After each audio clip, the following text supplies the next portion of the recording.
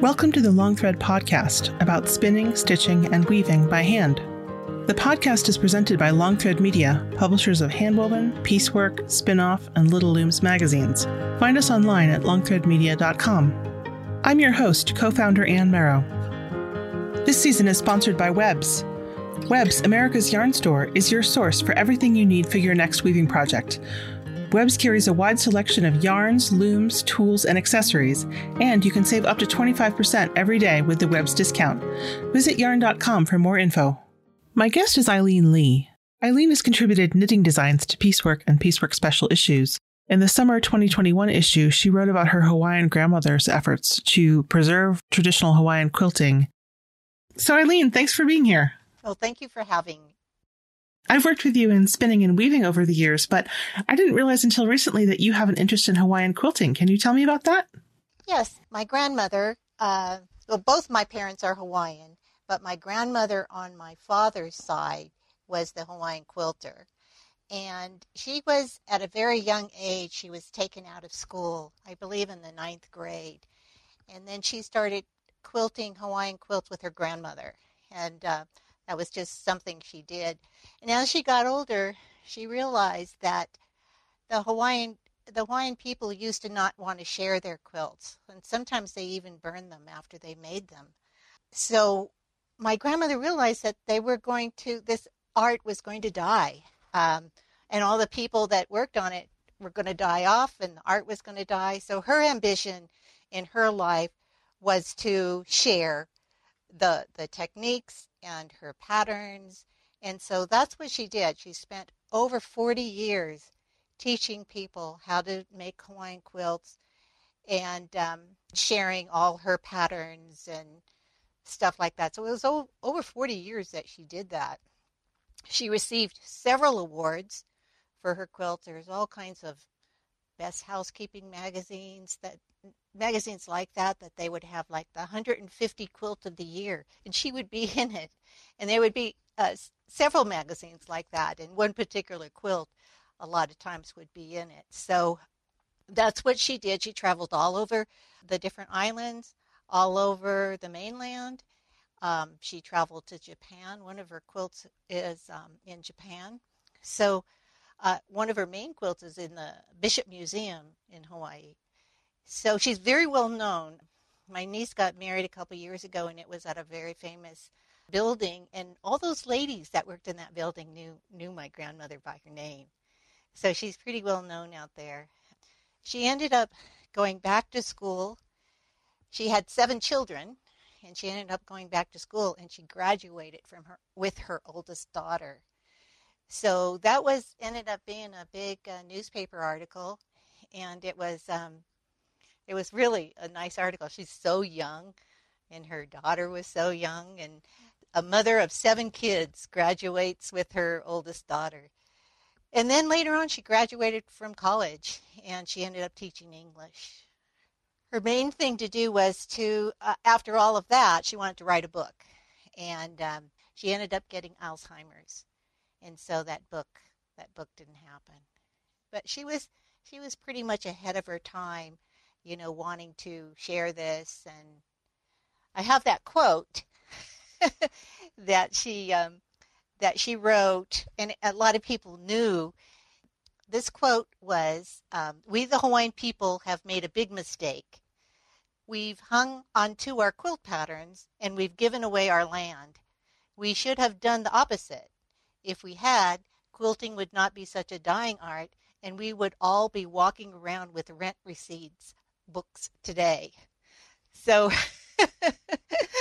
that's wonderful. A lot of the articles that she wrote, that quote would be in them.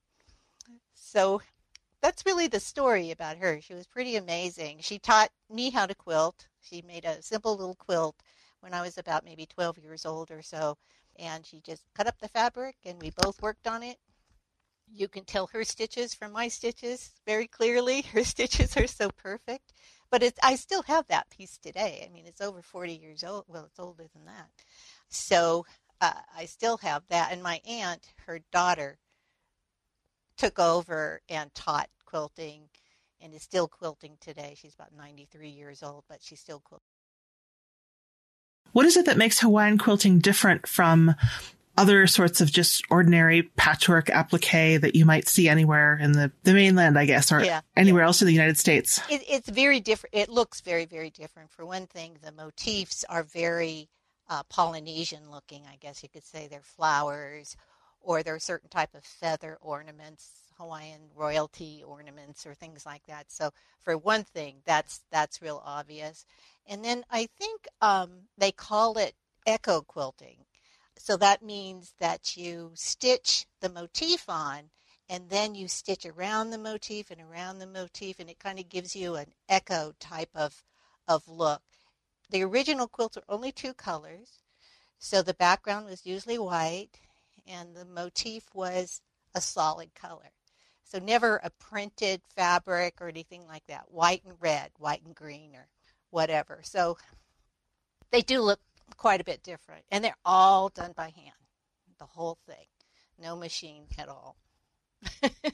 The scale of the ones I've seen is really huge too. So none of this, I'll do a tiny block and there'll be 40 of them on this quilt. It's one huge motif. Yes, she always did king size quilts. All the quilts that she made that I have seen are all king size. So she made quilts for each one of her kids. She's got 7 kids. My father gave me his, which I'm so glad he did. I have a sister and 2 brothers, and I'm glad he gave me the quilt. And it's a king size quilt. So it's, like you said, the motifs are big, the quilts are big. That's amazing. I don't think my grandparents ever even slept in a king size bed. They were, all the beds were smaller. They had like full size beds forever. So the idea of a king size bed that you were going to make a quilt for. I know. And she was born, what, in 1906? I mean, where she, maybe her beginning quilts weren't king size. I don't know, but I know all her quilts that we see now, and the quilt that's in the Bishop Museum and the quilt that's in Japan are king size. So she learned from her grandmother. Mm-hmm. Were other people learning from their grandmothers at the same time? I mean, I'm just curious about the legacy of these. I think so. I think everybody was learning from their family, so it just that they never wanted to share them. They learned from their grandmothers and mothers, and it went down in the family, but they wouldn't share it outside of the family at all. And, it's, I think there's a lot of different groups of people that do that. I think the American Indians do that. They don't want to share their basket weaving and things with the other tribes. So I don't think it's that uncommon, but she thought it was not a good thing. Well, that's the sort of thing where one person intervening can really make a big difference. Yes. Yeah, this one woman made a big difference, or else they would be gone by now. They definitely would be gone. I mean, they've been copied, I guess you would say, from, coming from the Philippines or coming from China or something. And they like make, and so they're really inexpensive. You see them in the stores in Hawaii. Some of the motifs are printed fabrics. So they've done a lot of that kind of stuff. But when you go to Hawaii and you want to see a real Hawaiian quilt, you go to some of the fancy museums and places like that, and you'll see the real thing. Cutting out a motif that size must be a challenge. Well, you cut it. It's kind of like when you made snowflakes when you were a kid. You have a piece of paper, and you fold it in half, and then you fold it in fourths, and then you fold it in eighths, and then that's how you make the motif. You put it on the fabric, and then you cut that, and you open it up, and you've got the motif. So that's how it's made. Pretty simple things. And it actually was the missionaries that came to Hawaii that taught them how to quilt. They were teaching them how to quilt their way of quilting. Then the Hawaiian people started doing their own thing. But yeah, it was the missionaries who taught them the original way to quilt, how to stitch and do all that stuff with fabric. Sometimes old quilts are using little scraps of fabric, but yeah. You can't use a scrap of fabric to make a king-size quilt out of one motif. No, it's a huge piece of fabric. And I'm not sure if the missionaries taught them, actually blanket-sized quilts, or if they were making smaller pieces. I have a feeling they were making smaller pieces like pillows and things like smaller fabric, because the missionaries brought the fabric over and would share the fabric with them. And I have a feeling that it was smaller when they were teaching them how to do it. So the window when this was developed and passed around and taught within families was not all that big then. From the missionaries to your grandmother's lifetime, it was 150, 200 years. Right. 150 years, probably. Yeah, about 150 years. Yeah, you're right. To have something so big come up and then almost be on the verge of disappearing. Mm-hmm. Yeah, and the missionaries taught them a lot of things. Of course, they taught them religion, and there's a lot of negative ends about the missionaries as well. But they did do some good things, like the quilts. They also wrote down their language so that their language would not disappear. So afterwards, they didn't want them to speak it. But there were missionaries that wrote down their language for them. And so they're lucky for that. You did a project for PieceWork Online that was about breadfruit, and it used a Hawaiian word Ulu. That was ulu. So that some of the Hawaiian language was incorporated in that as well. Oh, yeah. Ulu means breadfruit. I know, such a small little word. Ulu means breadfruit. But it's one of the simplest quilts to make because there's not so many sharp edges and stuff, more curved edges. So that was known to be the pattern to use for your first pattern when you're learning how to do quilting. So that wasn't the one she taught me on, though. I don't think so. You were advanced. I don't know about that. I was 12. In the blood.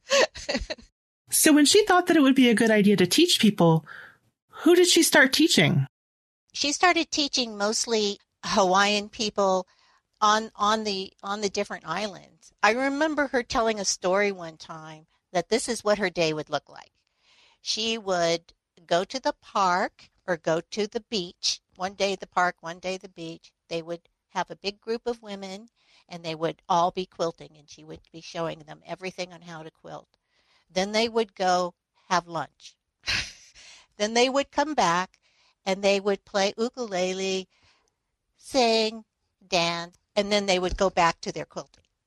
And then maybe about 4 or 5 o'clock, they'd go home. That sounds wonderful. Doesn't that sound like a wonderful day? Yes, we should all be so lucky.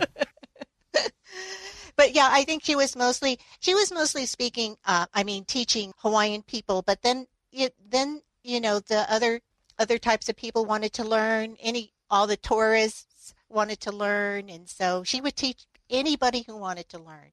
She wanted to teach them. Was she aware of the quilting interest in other parts of the world and other parts of the United States, or was she really focused mostly on the kind of quilting that she did as part of her family? I think she mostly concentrated on her type of quilting. I actually don't know that absolutely, and probably nobody could tell me that.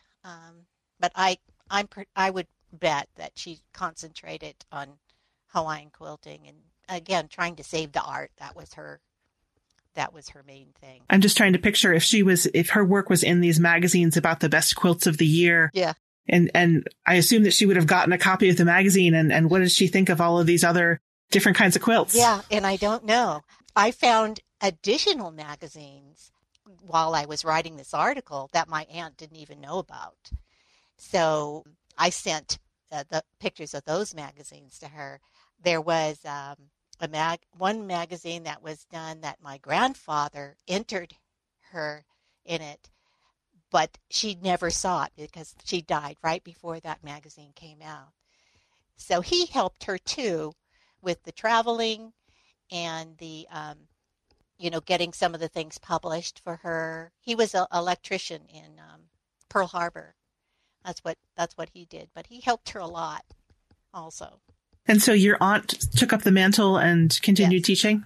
Yes. And she taught all over the place. She just like her mother did.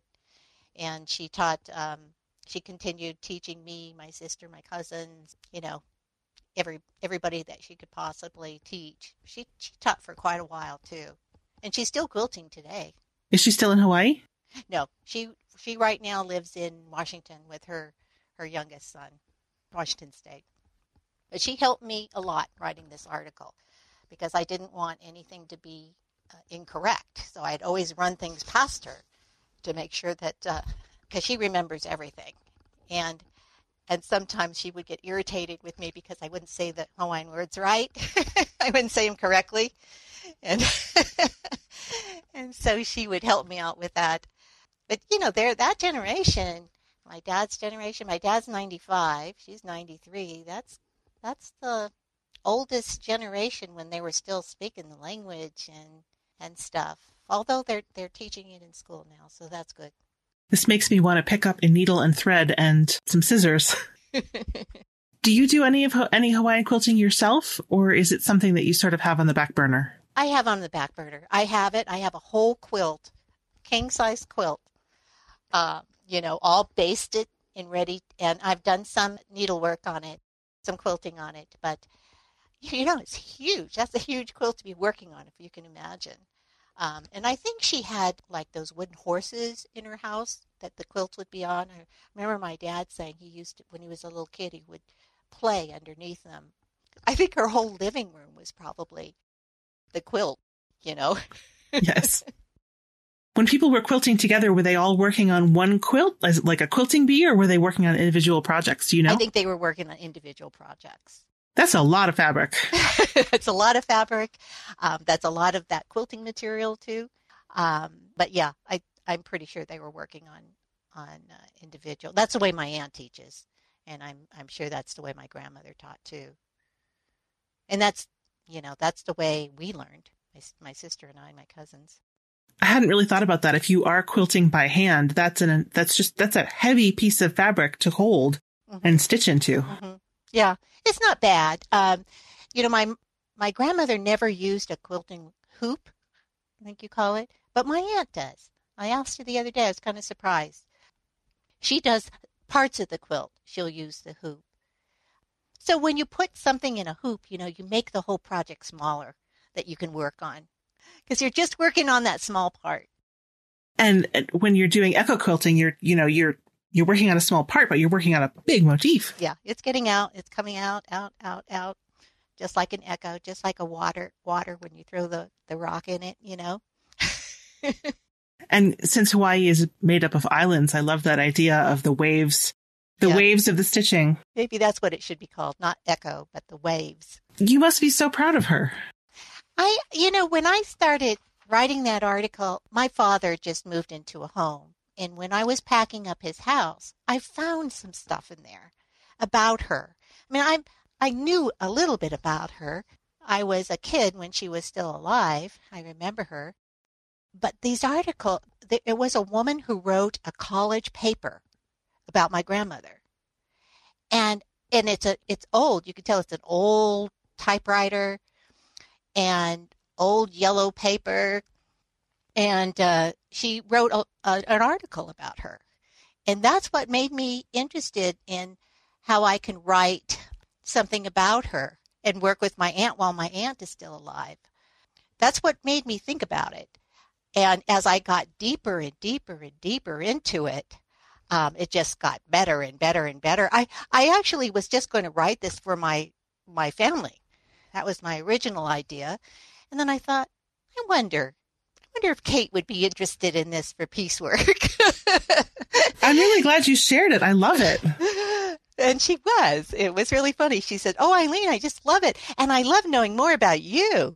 Because, nobody would think I'm Hawaiian because I don't really look Hawaiian. I think I surprised her with that. But this is the first article I've ever written that's not something I made. it's something that somebody else made, and I'm writing about them. And it took me about a year to write it, but it was enjoyable to write. It was exciting to write it. And my cousins and relatives, and they were so excited when they got the magazine, because I sent them all the magazines, and they were just really excited, and they remember things when they were kids, and they talked about what, when she was working on those quilts, or what it was like growing up in that house when they were kids. And it really brought back a lot of memories for them. And a lot of them called me up. One of my cousins sent me money. She gave me a $20 bill and said, "I want this to pay for some of the posting, because I know you're sending this out to our cousins, and I know you're paying for it. And I know if I sent you a check, you wouldn't cash it. So I want you to keep this cash." In its own way, that's showing support for, wanting to be part of the effort. Yeah. They were very, very supportive. They really, really enjoyed reading something like that. Mm-hmm. I always thought, well, maybe I'll expand on that for my family and just write a little bit more about her. Now, although I have to admit, I was a little worried about how much they would keep in the article, because I know you're supposed to be writing about the quilt, right? But they didn't. They kept all that stuff in about my grandmother, which I was so happy that they did that, because that's the whole story. It's a balance of learning about the textile and the technique and the people who do it. And when people think about researching for an article, sometimes they think about having to go to a museum and, look in the archives, but you just worked on your family connections and learning from the people that you already know. I talked to a couple of people at the museums in Hawaii, a couple of those people, and they helped me out with some information. My aunt helped me the most, I think, and the information that I found at my dad's house, between all of that. My uncles and aunts, they're all dead except for the one aunt. And my dad's not able to, he's not functioning brain-wise, so he wasn't able. Although I went to see him after the article came out, and I read the article to him. He was wide awake, and he was with me the whole time I read it. And he was really very happy. It's amazing how textiles and family stories can really connect us that way. Yeah. So you mentioned that Hawaiian quilting isn't part of your active textile practice, but you're bringing people together to work on textiles in a different way. Is that right? Yes. I have my own studio now. So I teach weaving, spinning, dyeing, and knitting. I've been teaching knitting forever, and for a really long time. And so now I'm teaching weaving and spinning and dyeing. I used to, when my husband and I moved to Grass Valley, we had a 2-year-old son, and I worked and managed a yarn store that opened up here. And that store was open for about 11 years. And I managed the store. I taught knitting. I designed. And I just, right before we closed, I just started teaching rigid heddle weaving. So that just started. And then after 11 years, things got slowed down, and we closed the store. Once we closed the store, then I opened up my business. And, I had to do a bunch of things. Like I had to come up with a name. I had to come up with a business license, location, website, cards, logo, all that. But the location ended up being my own studio, off my own house. So that worked out good. So I don't have to, rent a building, or I don't even have to go anywhere. So that's what I'm teaching now. We have knit nights once a week. This was before COVID. We have Saturday get-togethers that we do. We have dye days. Some of our dye days during the summer usually, and they're out in my back porch. And for a small fee, just to pay for some of the materials and dyes and stuff, we dye all day. We're just dyeing, and especially indigo dyeing takes a long time because you put in a dip and then you have to wait and let the oxygen get to it and see how dark it gets. And so some people bring their spinning wheels, they're sewing, they're knitting, and we do that and dye all day. It's a lot of fun. Dyeing with indigo is something that really seems to suck people in. Yeah. You start thinking, what else can I put in there? My family was afraid I was going to dye everything they owned. I was looking for T-shirts. I said, come on, you guys, you must have some white T-shirts around here that I could dye. I was dyeing lace curtains. I was dyeing all kinds, sheets for the bed, pillowcases, and lots of shirts. But I did get into, you weave a fabric and you have these huge floats in them, and purposely, and the floats are a different color. And the yarn that you're using is white on white, except for those floats. Then when you take it off the loom, you pull the threads from those floats and it all crunches in, and that's what you throw in the dye pot. And so that all those crunchiness causes the resist. And then when you're done weaving, then you pull that out and you get these beautiful designs. So that was, yes, fun to teach. I think I've heard of that as I think woven shibori. Is yes. that? Yeah. Yeah. Yeah. That does sound like a lot of fun. Yeah. People get so excited about indigo. Well, they can feel my excitement talking about it and showing them how it works, because it's kind of like a miracle thing. You know, you pull it out of the dye pot and it's lime green, and then you let the oxygen get to it and it slowly turns blue. It's pretty amazing. People had no idea how indigo works. They just knew that they had blue jeans and they faded a lot, and I was going to ask about your sheets and pillowcases. When I've done indigo dyeing, I'm afraid I've had a bit of a problem with crocking, with having the blue rub off. Did you have that with your sheets? What causes the crocking is if you have too much dye on the product. So the key is to have a small amount of dye, bring it out, let the oxygen turn it blue. If it's not as dark as you want it to be, then you do it again, and you do it again, and you do it again until you get the color you want. Versus putting a bunch of dye in the pot, putting your product in there and letting it sit there for 30 minutes or whatever. That's going to crock, because indigo is a pigment dye. It sits on the surface. So that's what causes the crocking. And indigo always has a little bit of crocking, but it shouldn't have a lot if it's done correctly. Dips, lots of little dips. Last time I was working with something that I had dyed with indigo, my hands were blue, and it was not a fun experience. No, it's pretty ugly. I don't like gloves, but yeah, it goes away. You wash your hair a couple of times and it goes away. That's true. That's a good point. So what other sorts of things do you experiment with in your studio with dyeing and weaving? I like working with different structures. I'm not the one that follows directions all the time. So I work with a lot of different structures. I like bright colors. I tend to use a black weft a lot of times because I think it enhances the colors more, and small sets. But I will say the best fabric I ever made was plain weave. And it's plain weave set at 42 ends per inch. And it is the most drapable fabric, the most beautiful fabric I've ever made. So after saying all that about structures, my favorite fabric, I think, the best fabric I ever made was plain weave.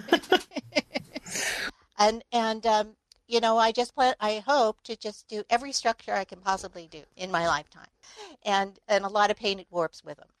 I like the idea of doing painted warps in all kinds of different structures. I did one recently that was deflected double weave, and it was a painted warp, and it had some solids, and it was just beautiful. How do you approach warp painting? Well, I paint these myself. So, again, it's just like working in my back porch again. I just make the warps. It's Sarah Lamb who taught me how to do that. And, that's how I do it. I warp front to back when I work with painted warps. So I have the reed on the table, and I'll spread out the painted warp in all the slots that I want it to go in. And then I'll bring in another painted warp, spread that out in the slots I left blank, then get it on the loom. But that's really the only time I warp front to back is when I'm doing painted warps. I can't think about how you could do it any other way. So speaking of indigo and blue jeans, I know that it's not the only thing they did, but you spent a long time working for a very famous indigo company. Yes. In its own way. Yes. In the 80s, like the mid 80s and 90s, I worked for Levi Strauss Company in San Francisco. I lived in the East Bay, so I commuted to San Francisco, and I was in the merchandising area originally. So in those days, and I'd say the 80s, they used to have a program, a training program, and they would pick people that they wanted to do this program with. And it would be a program that would teach everything you can possibly learn about fibers, fabrics, production, dyeing. And they would send, I say we because it was me and another woman, they would fly us all over the United States on all the different mills, the spinning mills, the fabric mills, the dyeing mills, the washing mills, all these different manufacturing locations, mostly in the South, and we would just learn everything we possibly could. We took tons of classes on everything to do with fabric, everything to do with indigo, and manufacturing jeans as well. And then, I just worked myself up in the management and then became big manager in the corporate world. You said merchandising. What exactly does merchandising mean? Merchandising is another word of saying how the product looks, how the end product looks. You own that product from the time that it's just very minutely designed or thought of to how it looks on the floor in the store. And it's how all of it goes together. So on this particular product, say like men's jeans came up with that brown cotton. What was her name? Sally Fox? Yes, Sally Fox. They got a hold of Sally Fox and they did a small program with her on brown cotton. So all the jeans and all the jackets and all the vests and all the skirts and everything that went with it was all this beautiful brown and natural cotton. And they did a whole presentation at like a Macy's or something like that. And they owned that whole part of the store where they can merchandise their product to have it look the way they wanted it to look. And that's the only way that it would have been sold. So that's kind of a brief example of what merchandising is. That's one example. But it's really, we would have to go to stores and work with buyers and sell our ideas. And the ideas would be a number of things, not just one jean. It would be jackets and shirts and all kinds of things that go with it. And it's all got to go together. It's all got to be bought somewhat together and be on the storefront together. So it sounds like it's kind of, in a way, a combination of design and marketing and sales. Yes, you're right. And at that time, I didn't do it all, but I was responsible for designing of the product. Although I had designers, that did it, and then merchandising it, working with the stores to sell it. And I didn't work with all the stores. We have a huge sales force, but I would work with the main ones, the big guys. And then producing it for a price that would be, affordable. And sometimes that would be in the Orient. Sometimes a lot of times it's in the U.S. if it's any kind of denim product. But the shirts and things like that were not in the U.S. So I was responsible for that as well. And then finance, how much money you're going to make or not. And the bottom line, There is a report that we had called the IPS, Inventory, Production, and Sales. And that was the report we had to put out every month to see how we did, what our inventory was, what our production was, and how much we sold, and how much money we made. So you said jeans in the U.S. Why jeans mostly in the U.S.? Well, at that time, we had the factories. Levi had the factories to make them. That's what they did. The whole idea when Levi first started was to make jeans in the U.S. So in those days, the 80s and the early 90s, we were still producing in the U.S. and still had a lot of factories here. Over 30 years, you must have seen a lot of changes in the way fabrics were made in the U.S. and around the world. It's like this country can afford to pay for things, denim, jeans, or stuff that come from the U.S. anymore. It's so expensive to produce, products like that, and your competitors can produce it by doing it offshore and have wonderful products. The one thing about having a lot of production in the U.S., and Levi is a huge, huge company, it doesn't move. There's not much flexibility in a factory. So if you want to add a little tuck here or a little pleat here, oh my gosh, it's a big deal. Yeah. So it's a big machine. And so there also is not any more, there isn't any flexibility. So when the market started changing and people started buying other people's jeans, especially men's, men's jeans is what Levi owned, the whole men's jeans market. That's huge. Women's is much smaller. Women's market and everything they do is much smaller compared to men's, and children's is even smaller. But when they started getting slow in men's jeans, then that's a pretty serious thing. And all these jeans that people were in, kind of like indie jeans, they're doing their own jeans. They cost $80, and it doesn't matter because they're unique. That next generation didn't want to no longer wear their father's jeans or their grandfather's jeans. And so business just got slower and slower, and, the fabrics weren't all the time twills anymore. They were making jeans out of, they call it square weave, but it's canvas, different types of plain weave.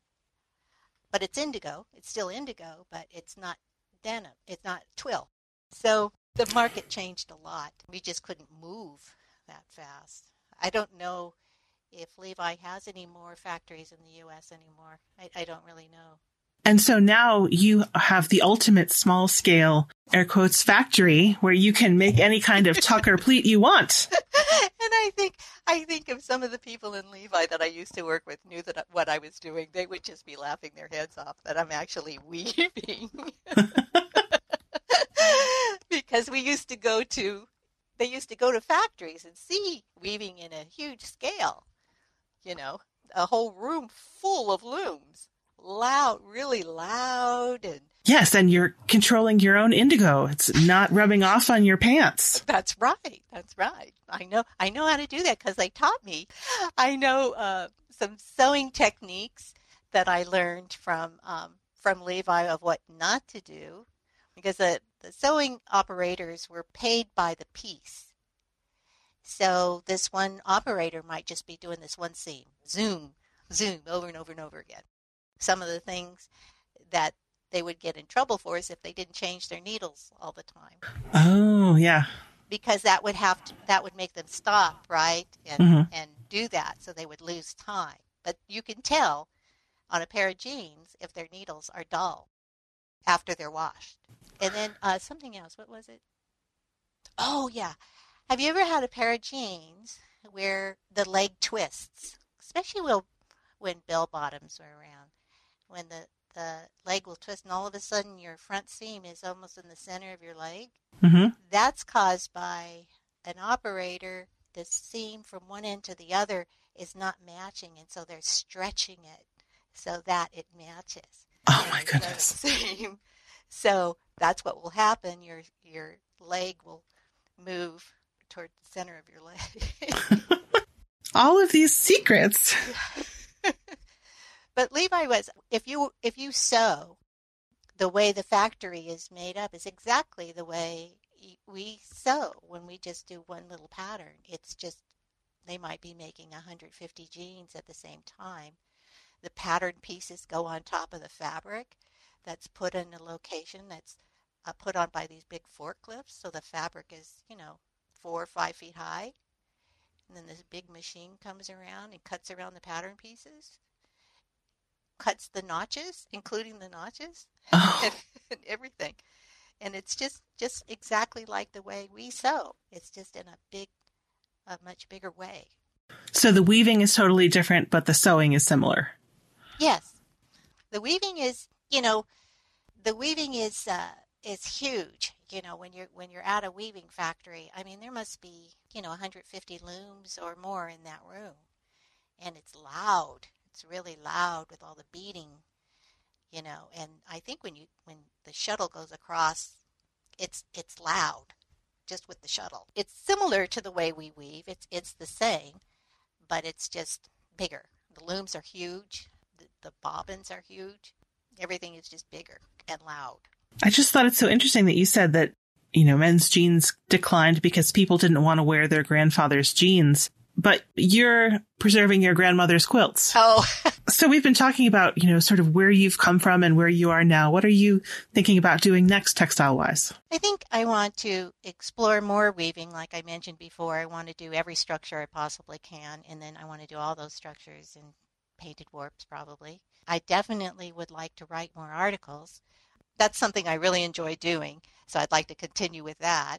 I'd like to do some programs with local guilds, and then I want to continue teaching because I enjoy teaching so much. I love to see people get excited about what I get excited about. It's fun. I've always liked that. I think I get that from my grandmother. And then I'd like to spin more. We just got a border collie puppy.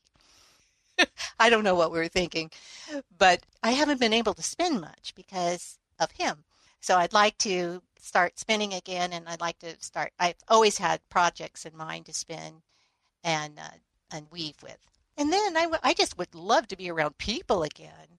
So I think that's what I'd like to do. That sounds like a great plan. Well, thanks so much, Eileen. I really appreciate it. Thanks for spending time with me. Well, thank you very much for having me.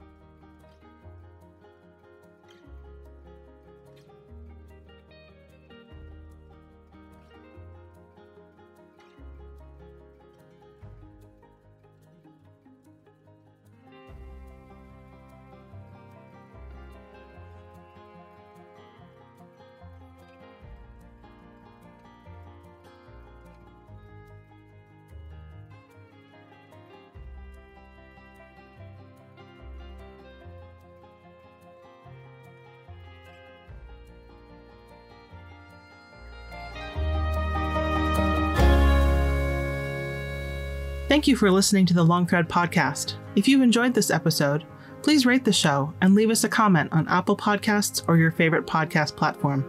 Thanks again.